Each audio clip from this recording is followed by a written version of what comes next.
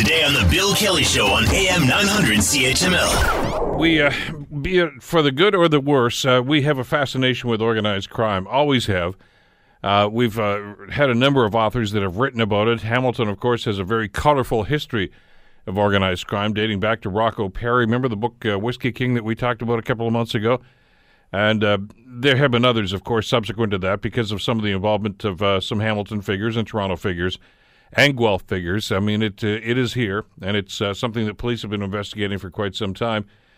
And with the death of Vito Rizzuto a couple of years ago in Montreal, it seems as if there is a turf war right now as to who's going to be the king of the hill.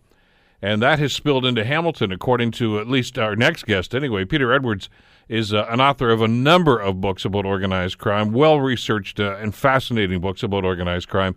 And, of course, he writes for the Toronto Star, their crime reporter, and he joins us here on the Bill Kelly Show to talk about this. Peter, great to have you back on the program. Long time no hear from. How you been? Oh, I'm great. It's great to be back. Thanks for having me back. Well, this is an interesting story, and obviously something that you've been following for quite some time, and follows very much in the vein of a number of the books that you've written about this in the past. About it's, I guess, the domino effect, Peter. When something happens, there's always going to be a reaction to that, and any time that there is a void in a power structure, there's always going to be somebody who wants to fill that void, right?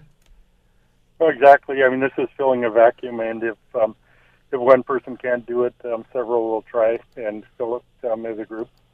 So talk to us about this and walk us through the piece that you wrote that's in the Star today that talks a little bit about some of the things that our listeners here in Hamilton might be familiar with, obviously, because it's been in the news to do with, first of all, the Musitano family. But you actually connect some dots here, and it goes all the way back to the death of Vito Rizzuto a couple of years ago.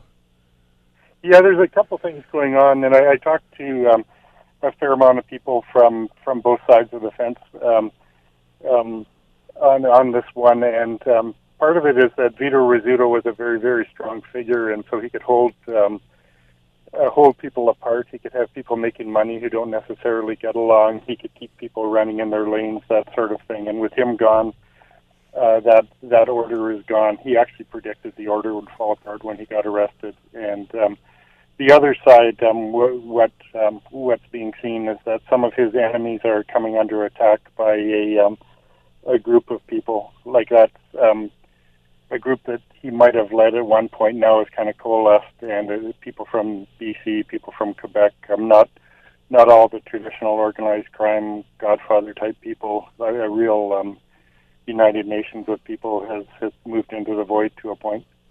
Where is the power structure right now, Peter, as things stand? You know, we can talk about, the Black Hand and to go back in history. And for many people, of course, their information about this may simply be based on media coverage or based on fiction, really, whether it's The Godfather or any other number of things, or The Sopranos, etc., which was usually characterized as a very accurate depiction of the way crime families worked. But there has been some discussion, as you know, in the media in the last couple of years, that's gone now. That media structure, that power structure is now obsolete, and it's Russian mob and it's biker gangs that are running organized crime. What is the status now?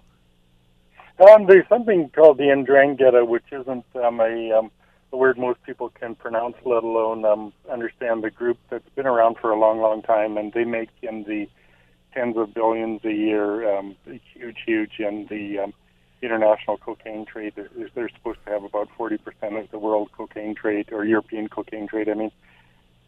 They're still around. They're very strong. They're more in York region. Hamilton has more a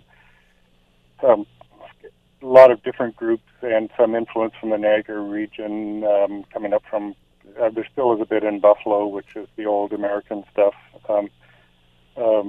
Buffalo's Niagara region's a little more wide open, but there are a lot of places to bring in drugs through the Niagara, and so it's all changing, but it hasn't gone away. Sometimes we like to just, when we don't understand it, just say it's gone, but it's still there. Want to hear more? Download the podcast on iTunes or Google Play and listen to The Bill Kelly Show weekdays from 9 to noon on AM 900 CHML.